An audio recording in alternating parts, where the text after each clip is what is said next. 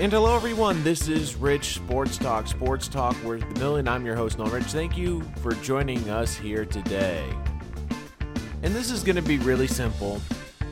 I'm not going to talk too much about the game, because let's be honest, it really wasn't much of a game, and even Bill Belichick didn't want to run it up on the Jets. I mean, let's be honest.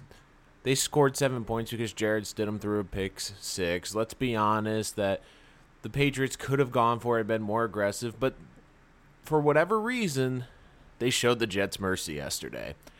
But coming out of that game, I've been saying this now for a couple of weeks, and it's still holding true, and if it hasn't been made abundantly clear yet, it was made abundantly clear that Adam Gase is on the hot seat. Oh, come on, Nolan, that's a little bit harsh. He's only been 3 games, and he hasn't had Sam Darnold. But here's the problem. When Adam Gase, after the game, was calling his offensive performance atrocious, which it was, when they were 0 for 12 on third down, that's an indictment on him. And when you hear the players, Le'Veon Bell questioning the play calling, when you hear Robbie Anderson saying, hey, I'm out here too, you can give me some touches, it's pretty clear that this is not good. And the fans are smart. They see the stats. I want to point this out to you. The Jets have scored more points defensively this year than Adam Gase's offense. That's not good. And I've been saying it for the first 2 weeks. Greg Williams and his unit are well out coaching Adam Gase and his unit. I want you to think about this. That Browns game when they were vastly undermanned, outside of that big play by Odell, that defense actually played pretty well considering that they were down a couple of bodies. You look at the offense, they can't function. I want you to look around the league. And this doesn't help Adam Gase's case either. You know, I kept hearing the excuses from people in the media. Well, he's down to his third string quarterback. Well, he's down this, he's down that. Carolina started an undrafted quarterback yesterday. He threw 4 touchdowns. Mason Rudolph made his first ever start. He kept them in the game for Pittsburgh. Was he great? No, but at least Pittsburgh could score points. They could move the football. Jets couldn't even get past the 50. It was embarrassing. And it doesn't help, too, that the optics are not great. When across town, it looks like the Giants have a quarterback in Daniel Jones, and Sam Darnold, even though it's not his fault, is out with mono. Because the Jets could at least point, well, at least we have a bright future with our quarterback. Well, now they don't. They can't just puff out their chest and say that compared to the Giants anymore. He's the first coach to go 0-3 for the Jets in over 2 decades. This is bad. And I'm trying to think when they're going to get their first win, even with Sam Darnold back. It's probably not going to be until week 8 against the Dolphins. And I'm looking at this offense. It's terrible. They don't make adjustments. They don't make adjustments. This is supposed to be your forte. This is supposed to be, you're an offensive guru. Why aren't we seeing jet sweeps to Robbie Anderson or quick passes to try to get him in space or Le'Veon in space? I mean, I understand that this offensive personnel isn't great, but when you're an offensive coach, you're supposed to make them better. And this is the thing that's driving me nuts about Adam Gase, is him calling out his players saying, well, we're not executing. We're not on the same page. Well, that's your problem. You're the head coach. You're supposed to communicate with your players. It's your job. It's in your job description. You're supposed to have everyone in line. You're supposed to have everyone on the same page to understand your offense. And I'm telling you, this is going to get ugly. And I don't think Adam Gase is going to survive until next season. And I know there's a lot of built-in excuses, but I don't think the fan base and the media will allow him to be here. Because the issue is, could he learn from his mistakes in Miami? Could he communicate better? Well, clearly not. Could he adapt his offense? He hasn't been able to adapt. I'm just looking, and I understand Sam Darnold might look better at the end of the season, but this offense is not looking good, and they're struggling to move the football. I mean, you can't just use the excuse of bad offensive line. There's a lot of teams with bad offensive lines in this league, and they're able to make do. They're at least able to move the football past midfield. And I understand that Patriot defense is great, But come on, you have to be able to move the ball. And it's not just them. They couldn't move the ball against Buffalo. They couldn't move the ball against Cleveland. Now, I know some of you are going to say, well, when they play some easier defenses in the second half, that might help. Okay, maybe. But they're long gone. Their season's over.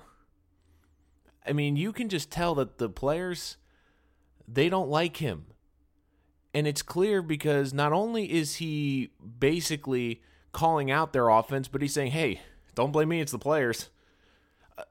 No, Coach Gase, it's on you because you're not putting them in a position to win. You're not adjusting. You're not adapting. And you can't use the excuse of, well, he's got a third-string quarterback. I get that that's hard. I understand that this is not an ideal circumstance. But you have to adapt for a bad offensive line. You have to be able to adapt. And you look at around the league yesterday, how many backups came in and could move the football? I'm not saying win the game. Just be competent. Get the ball past midfield. They couldn't even do that. They weren't aggressive. They didn't try onside kicks. They didn't try any trick plays yesterday. When you know your offense isn't doing anything and you're 0-2, what do you have to lose? I mean, seriously, what do you have to lose? And look, I understand that Mike McCarthy wasn't hired because of all those stories that came out of Green Bay. But the Jets, I'm just saying, kick the tires. Maybe he could be your next head coach. Maybe Lincoln Riley. I mean, there's a lot of good candidates and a lot of good offensive coaches. I mean, and this is what they need. They need an offensive coach. They need someone to be inventive. And I know the old cliche of trying to find the next Sean McVay, and I know how difficult it is. But I'll say this, Cliff Kingsbury, do I love him as a head coach? No. But is Arizona at least watchable? Are they at least a fun offense to watch? Yeah. If I was to ask Jet fans, they were 0-3. But if this offense showed progress, if they showed that they could be able to score some points and move the football, you'd be like, okay, I see some good things here. It's not only that they're bad, it's that they're woefully bad and they're inept. They can't even move the football. They were 0-12 on third down. So for Adam Gase, it's not helpful too when your offense is this bad and you're the offensive guru. And then after the game, you're basically saying, it's not me. Hey, it's not me, The defense has outscored your offense this year. The defense has outscored your offense this year. Just think about that. The defense has outscored your offense. You couldn't get the ball past the 50 in today's NFL, which is built for offenses. And look, Jet fans, they have a right to be mad because this wasn't the coach that a lot of people wanted. And I understand that this wasn't popular. But I also understood, too, that Gase, he got his way in the offseason. He wanted a different general manager. They got it.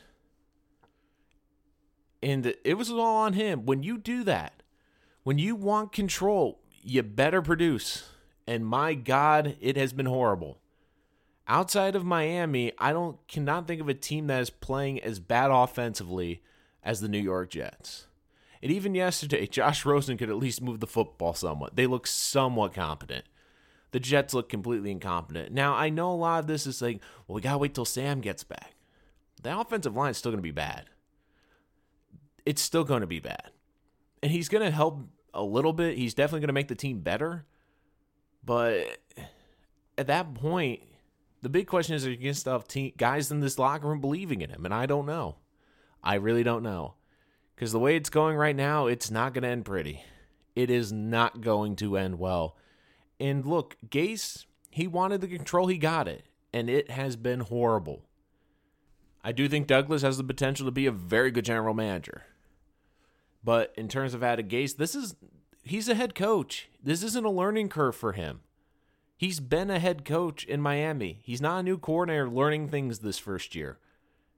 He's a head coach, and he is failing miserably. And for the third week in a row, I can say this, the best coach on the Jets sideline was once again their defensive coordinator.